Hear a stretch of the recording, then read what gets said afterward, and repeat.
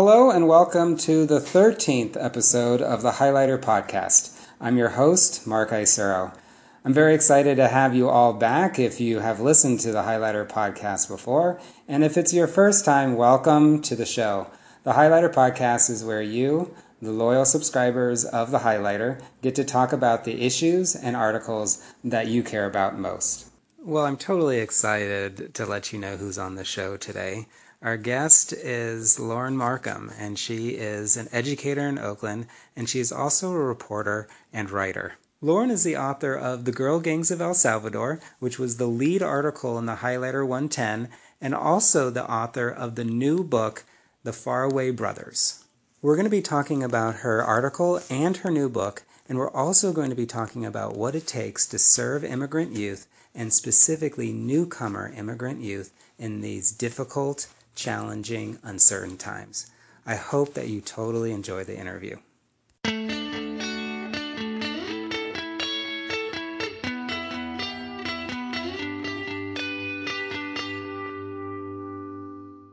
Well, hi, Lauren. Thank you so much for being on the show.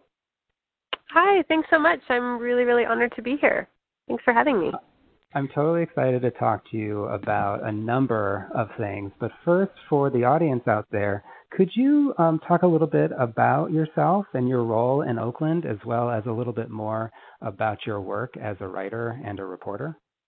Yeah, absolutely. So I am what's called a community school manager in the Oakland Unified School District at a school called Oakland International, which is a high school for 100% newly arrived immigrant youth. It's a public school within the OUSD. And my role there is sort of the administrator in charge of coordinating and overseeing non-academic programs, so sort of socio-emotional programs that support young people and families kind of outside of the classroom so that they can be more successful inside the classroom. And in addition to that, I'm also a writer. I'm a fiction writer, actually, but most recently in the past several years, I've been working a lot on journalism, and so I write articles, mostly long-form articles, and I recently, 2 weeks ago, published a book called The Faraway Brothers, which is a kind of joins my writing work and my work at the school. It's a nonfiction chronicle of two young men, unaccompanied minors, who were students at Oakland International High School, and their journey kind of leaving violence-riddled El Salvador and coming to the United States. And by the way, I just finished it, and it's fantastic. And I just want to talk about that as well. But before that, in the audience, there's a lot of educators and also people who care about young people. And I'm just really intrigued about also how you got to this work, specifically in Oakland, and also with the non-academic piece. And it seems like you've had a couple sort of steps along the way, and now you're really centered in on a group of students that, even though the Bay Area has, so like a number of them, I feel like in many ways that we're not totally focusing on them. So how did you get how did you get here?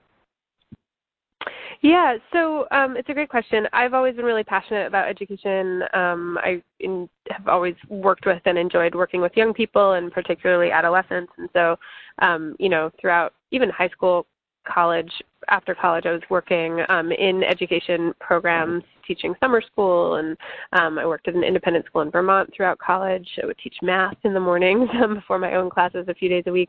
But I had this amazing opportunity to study in Uganda when I was in college for a semester, and it was there that I was sort of introduced to forced migration issues and refugee issues, because it's a hub for migration in East Africa. Uganda is a hub for forced migration in East Africa and throughout the Horn of Africa, and it's sort of surrounded by a lot of countries who've been, had intense conflicts that have forced people from their homes in recent years. So that's where I sort of started thinking about education and migration and the sort of overlap between those two.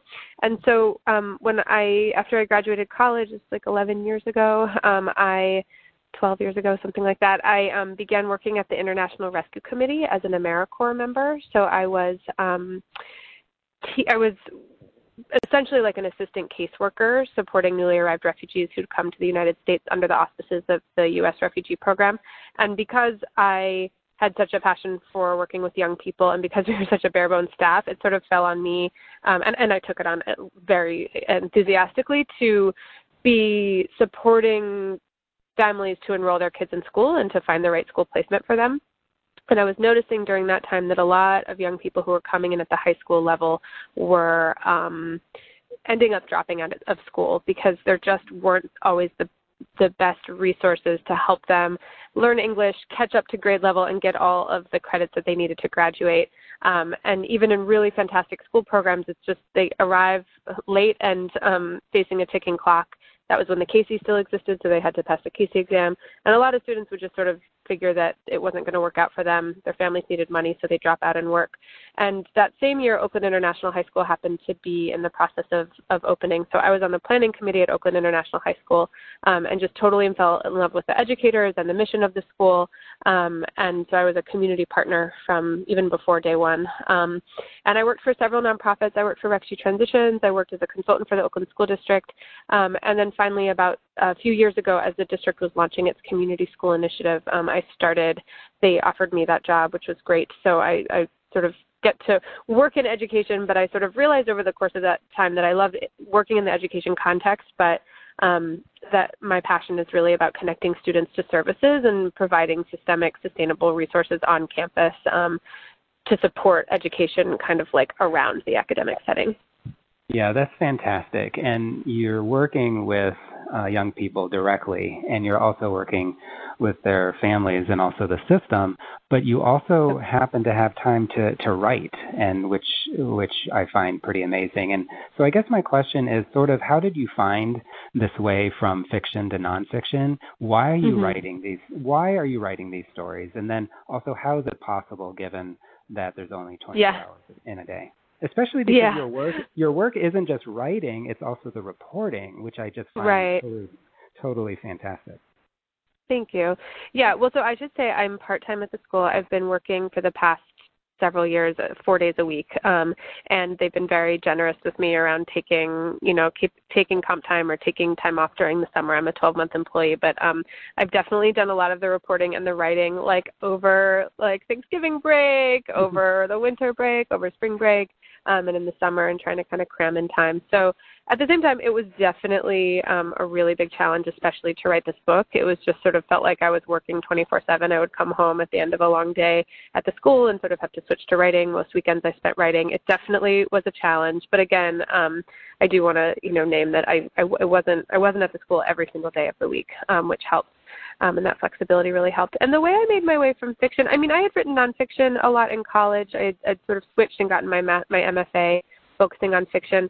But I finally I almost fell into journalism by accident because I realized that journalism was a way to make beautiful sentences, which is in my aspiration to make beautiful sentences, and be able to write in a writerly way about things that really mattered to me.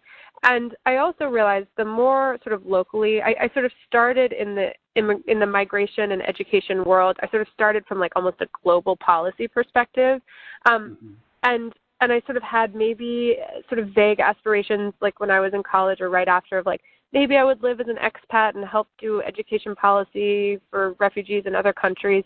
And ultimately, I might, not to knock those professions at all, but for me, it felt like that was a little bit what did I know about the education context in another country? What role did I have there? I really found my place was supporting families to integrate into the country that I was from and the place where I was raised and where I went to school and where I lived, and that was just a better role for me than sort of this I could picture this sort of more paternalistic thing happening if I just moved somewhere else. But that made me drill down and really be working on a very, very local level, right? In Oakland, in the OUSD at this one high school. And I still had all of these global questions, okay, I'm having all of these students from Yemen coming. What's that about? I have all these unaccompanied minors coming. What's that about? And so journalism was this way for actually to answer some of the questions that came up in my work that were relevant to my work, but not necessarily what I was working on day to day in the school. It was sort of the backdrop or it was kind of tracing that line backward to the source to understand my students better and also just the world better. And I see that in your work as well, both in Girl Gangs as well as in the Faraway Brothers. You go back and forth from the young person or people, and then you go bigger to the overall system, and then you come back and forth. And it's just what I really love, though, is that how you center in on young people. And it's this combination, and it may be from your fiction background as well, but you totally humanize them, obviously, and you allow enough space for them to tell their story. Is it okay if I ask you a little bit about Girl Gangs, specifically about Elena? Of course. Yeah, of course. It just seems that I want to know more about how you got to meet her, if you can say that, but specifically also, like, what do you do in your writing and reporting to get to know somebody? I just feel like you spend a lot of time and you don't have any specific conclusions from the outset. Can you say a little bit more about her? Yeah, well, I'm a little bit hesitant to just name the specifics of how I met her only because she's anonymous, but I can, so I wouldn't want to kind of like out that, but what I can say is that your questions are great, and I think that what I do is I just like approach the questions that I have and the person that I'm talking to with like a genuinely open heart. I'm genuinely curious, like, about, like, my questions come from a genuine place of curiosity, and I work really hard to be sort of, like, respectful and careful and vulnerable myself, and I think that that's also really relevant in the education context, right? Like, anytime we think we know better than someone else about something, we're almost always proven wrong, especially when we think we know something about them that they don't know. Like, that's talk about paternalism. So I really like approach people when I'm talking to them with this genuine curiosity. Like, they are there to teach, like they don't exist to teach me, but I am approaching them with like the lens of a student, saying, I have questions, and if you're willing to answer them, I'm willing to be like an open-hearted listener and really trying to understand. So I think that that's sort of the most important facet of interviewing people, and sort of and it's also time, right? Like, you have to sort of prove that you're trustworthy, and that requires an investment of time, not a like, okay, I'm going to have one conversation with you, tell me everything about your whole life, right?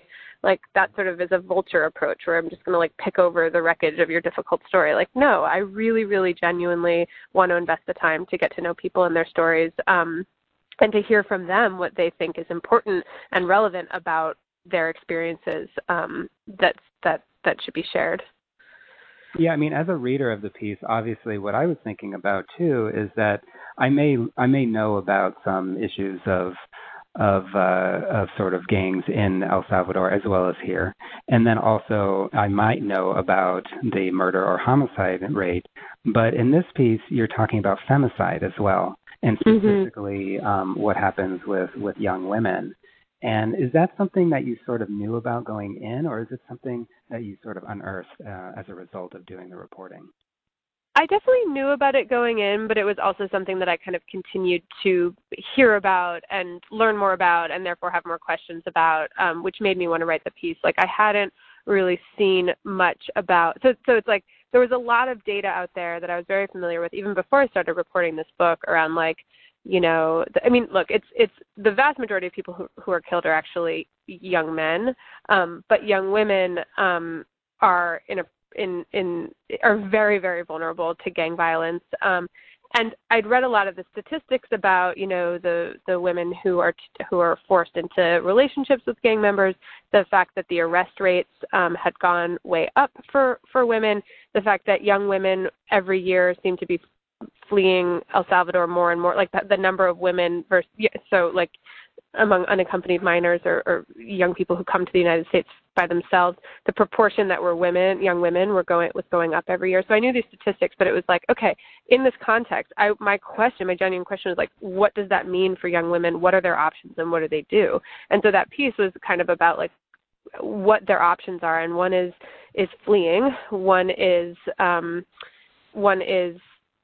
risking being killed by the gangs and just living your life, and another one is actually joining the gangs, to join the power structure that's oppressing them and others, other young, mostly low-income people in El Salvador and throughout Central America. So, I noticed that also in your writing, especially if you compare the article along with the book, you're crystal clear on what these young people face and what their options actually are, and when they do choose to leave, what the consequences are as well.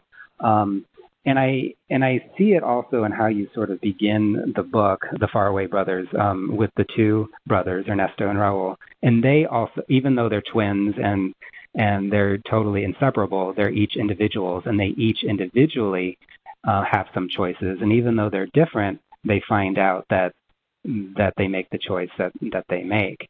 And what I was struck by is how similar the choices are and how constrained the choices are as well. And did you notice that as well? Is that something that hit you? For young women and for young men, you mean? Right. Yeah, absolutely. Absolutely. Like no one's in a good situation in no one caught up in the gang stuff in El Salvador or throughout the Northern Triangle is in a good situation, including the gang members, right? Like that's another important thing to remember, is that I don't just want to vilify the gang members.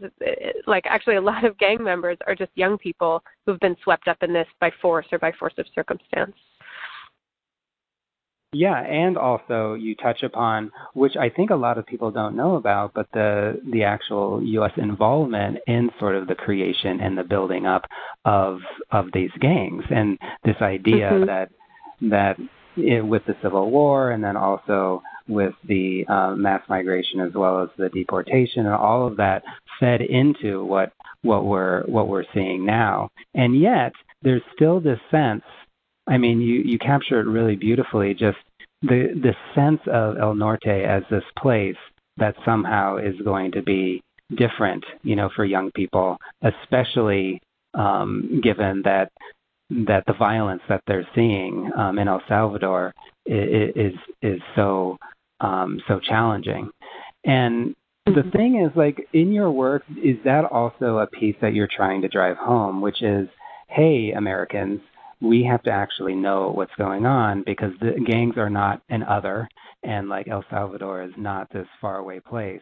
Is that also a piece of your work?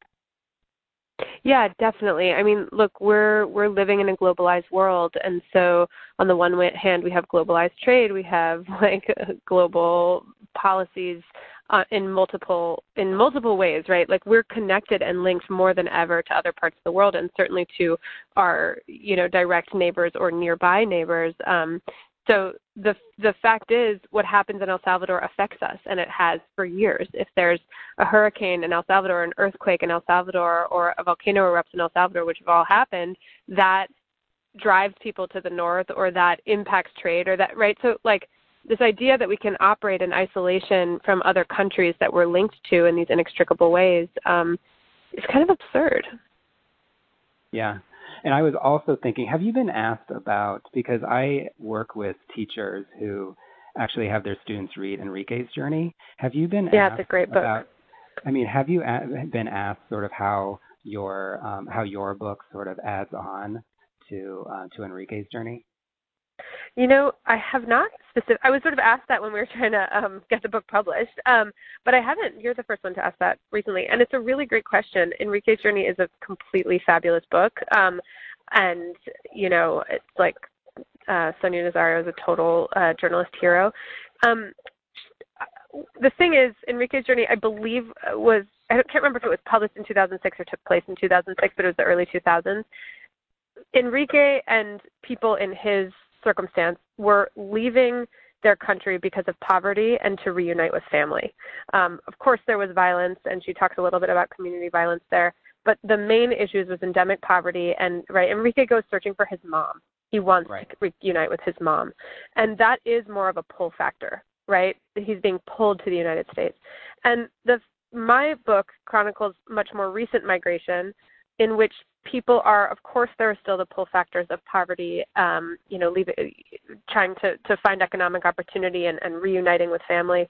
About 2 million foreign-born Salvadorans live in the United States, and the country of El Salvador is 6.6 million people. So, almost everyone in El Salvador has somebody close to them who lives in the United States or who has gone to the United States. So my book, though, is much more about these push factors, things that are pushing them out of their countries to the United States. And so it actually is quite a different dynamic. So it is almost like, in a way, it's like an evolution. And it's kind of like, in a way, it could be seen as like a chapter 2 to this very similar dynamic that both of our books are talking about, but mine is talking about more current circumstances because it's a newer book. Yeah, so that's what I'll say about that. Yeah, and I totally actually see my colleagues assigning your book, not just because it's more recent, but I think it's more true to what's exactly happening now for unaccompanied minors. And right. And yet, I did teach in San Francisco for 12 years, and I just remember, and this was before the most recent, 5 or 6 years, but I still remember my students wanting me to get to know them more than what I and also my colleagues would just generally do naturally. And I feel like this book is also a way for educators, not just in the Bay Area, but across the country, to get to know their students more and also to be able to ask more questions in the same way that you ask your questions in your work as well in your writing. My question is, why do you think it might be true that some educators may not want to go there, and white educators specifically may not want to actually maybe ask questions or get to know their students past a more surface level? Yeah, I don't know. I have some theories. I think that there are some different circumstances that could be at play here. I think we're not always trained to ask questions and be vulnerable to the notion, especially as teachers who are like supposed to be all-knowing in some weird conception of education. It's a vulnerable thing to say, wow, there's so much I don't know, and this young person has so much to teach me. I think that is a completely vital stance for an educator. I think that all educators should be open and receptive and sort of assume that their students know a lot more than they do on many topics, first and foremost about themselves, the students. I also think that these things are intense, and I think that it can be vulnerable, like especially if you have students who are, have major behavior challenges. It's much easier to have a stance, whether it's explicitly stated or it's sort of implicit in your mind or heart, that it's like, this is a bad kid. This bad kid is doing this bad thing. It's easier to feel that than to be like, what is it in this student in the student's past or present experience that is causing this or motivating this behavior, and what am I doing to make it better? What am I doing to make it worse? So it requires a reframing of the question that, and this is just if there's behavior issues. I don't want to say that like all newcomers have behavior issues. They don't. But like the young people in my book have a lot of trauma that they're bringing to the table, and so they drank at school. They had a lot of, back talking and frustration with teachers in their classroom, and it's really hard when a student's being challenging to sort of turn the mirror on yourself and be like, okay, what can I do to fix this? Or what is my part in this? How do I make this better? Not fix, but how do I do the best I can do in service of the student? Yeah, and you make a good point also that teachers may have a gap between wanting to do the right thing as well as wanting to be the one in the know to have the answers, but maybe not feeling equipped. And I feel like maybe there's a little fear there as well. So even though, we may want to be there for all students, maybe we don't know exactly how to do it. And specifically, I wanted to ask you about the DACA repeal and what you can tell educators in the Bay Area. What, for example, what are you doing at your school? But what are some opportunities, or what are some things that you think that teachers should be thinking about right now in this totally uncertain time? Yeah. Well, yeah, I think first and foremost, just being aware of like, this is an uncertain time, and that is a very triggering thing, both for young people who are DACA recipients themselves or who have DACA, recipients in their family or in their close community. But actually none of the students at my school are DACA recipients, because to be a DACA recipient, you have to have been here since 2007, and all of my students are newcomers. So they don't and wouldn't qualify. But that said, it's still the thing about the uncertainty of DACA is it's basically a message to young immigrants around, like, even those of you who did all the right things and went through this paperwork process, and 95% of you are either in school or working or both, like, even you guys are potentially on the chopping block, and your life is hanging in the balance. And so that just sends a general message to the immigrant community of uncertainty and unwelcome in the United States. So I just think being aware of the fact that this can be a really traumatic moment and a really traumatic time, and that uncertainty like this just can impact us can impact people in really intense ways. And in terms of what educators can do, I mean, I think that people I think it's really important. Like, I am not an attorney, and so I don't want to give legal advice. I think that we're tempted as educators sometimes to, like, solve students' problems, and so to say, you should do this or you shouldn't do that. In the Bay Area especially, and all throughout the country, there are amazing legal resources, people who can come in and do workshops for DACA, or who can advise your staff on what to tell students. And so I really recommend that schools and educators reach out and find those partners who are experts in this, who can help. One other thing I wanted to mention, just to your question before, is that I think that when, like, being open and vulnerable and receptive to learning about students is so vital. I just wanted to also name, though, that, like, asking tons of questions isn't actually always the best way to be receptive. That can actually feel like an assault to students. And so I think that sometimes I see incredibly well-intentioned educators sort of grill students about their past, and the students may or may not actually be ready to have those conversations. So being open and receptive doesn't necessarily mean interviewing students about their life experience. You know, I think if any of us just meet someone for the first time or don't know someone very well, and then they say, where are you born? What was the hardest thing that ever happened in your life? Where do you come from? What do you want for your future? Where's your mom? Where's your dad? It's like, whoa, whoa, whoa. And, you know, even more so for young people. So just something to keep in mind. Totally. Thank you very much for that. Yeah, it's definitely a balance. And educators always want to do the right thing, and yet it's important to sort of really be thinking and metacognitive and reflective about what we're doing. So thank you so much for that. I have to say, though, Lauren, that we are sadly out of time. I could totally just keep on asking you questions. But I just want to thank you so much for coming on the show. You know, this audience is building, and so I'm excited that you're on the show to be able to share your writing and your work and just all the great work that you're doing. So thank you. Thank you. I really appreciate having me on. It's very cool to talk to fellow educators, and I just really appreciate what you're doing here.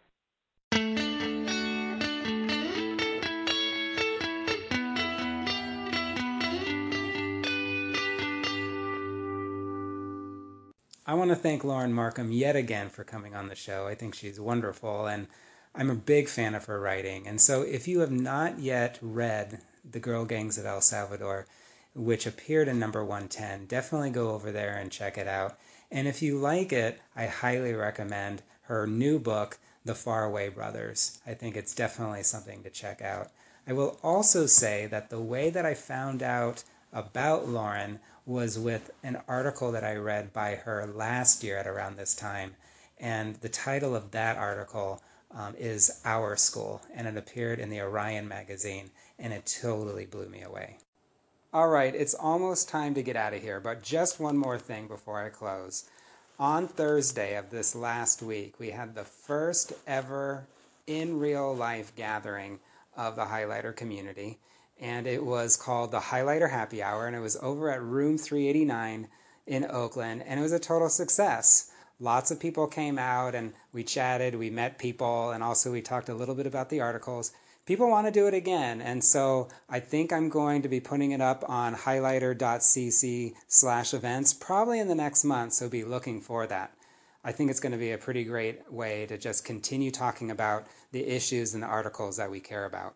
As always, I'm trying to make this podcast better, and so please let me know what you think. Is it getting better? Is it getting there? You can email me at mark@highlighter.cc with any sort of warm and cool feedback. I definitely want to improve this podcast for you. And with that, I just wanted to say thank you again for listening to the Highlighter podcast. I hope that it's supercharged your Monday commute. And I will see you, I guess, over on the newsletter at Thursday morning at 9:10, and then here back again, ready for the Monday commute next Sunday night at 9:10 p.m. Have a great week.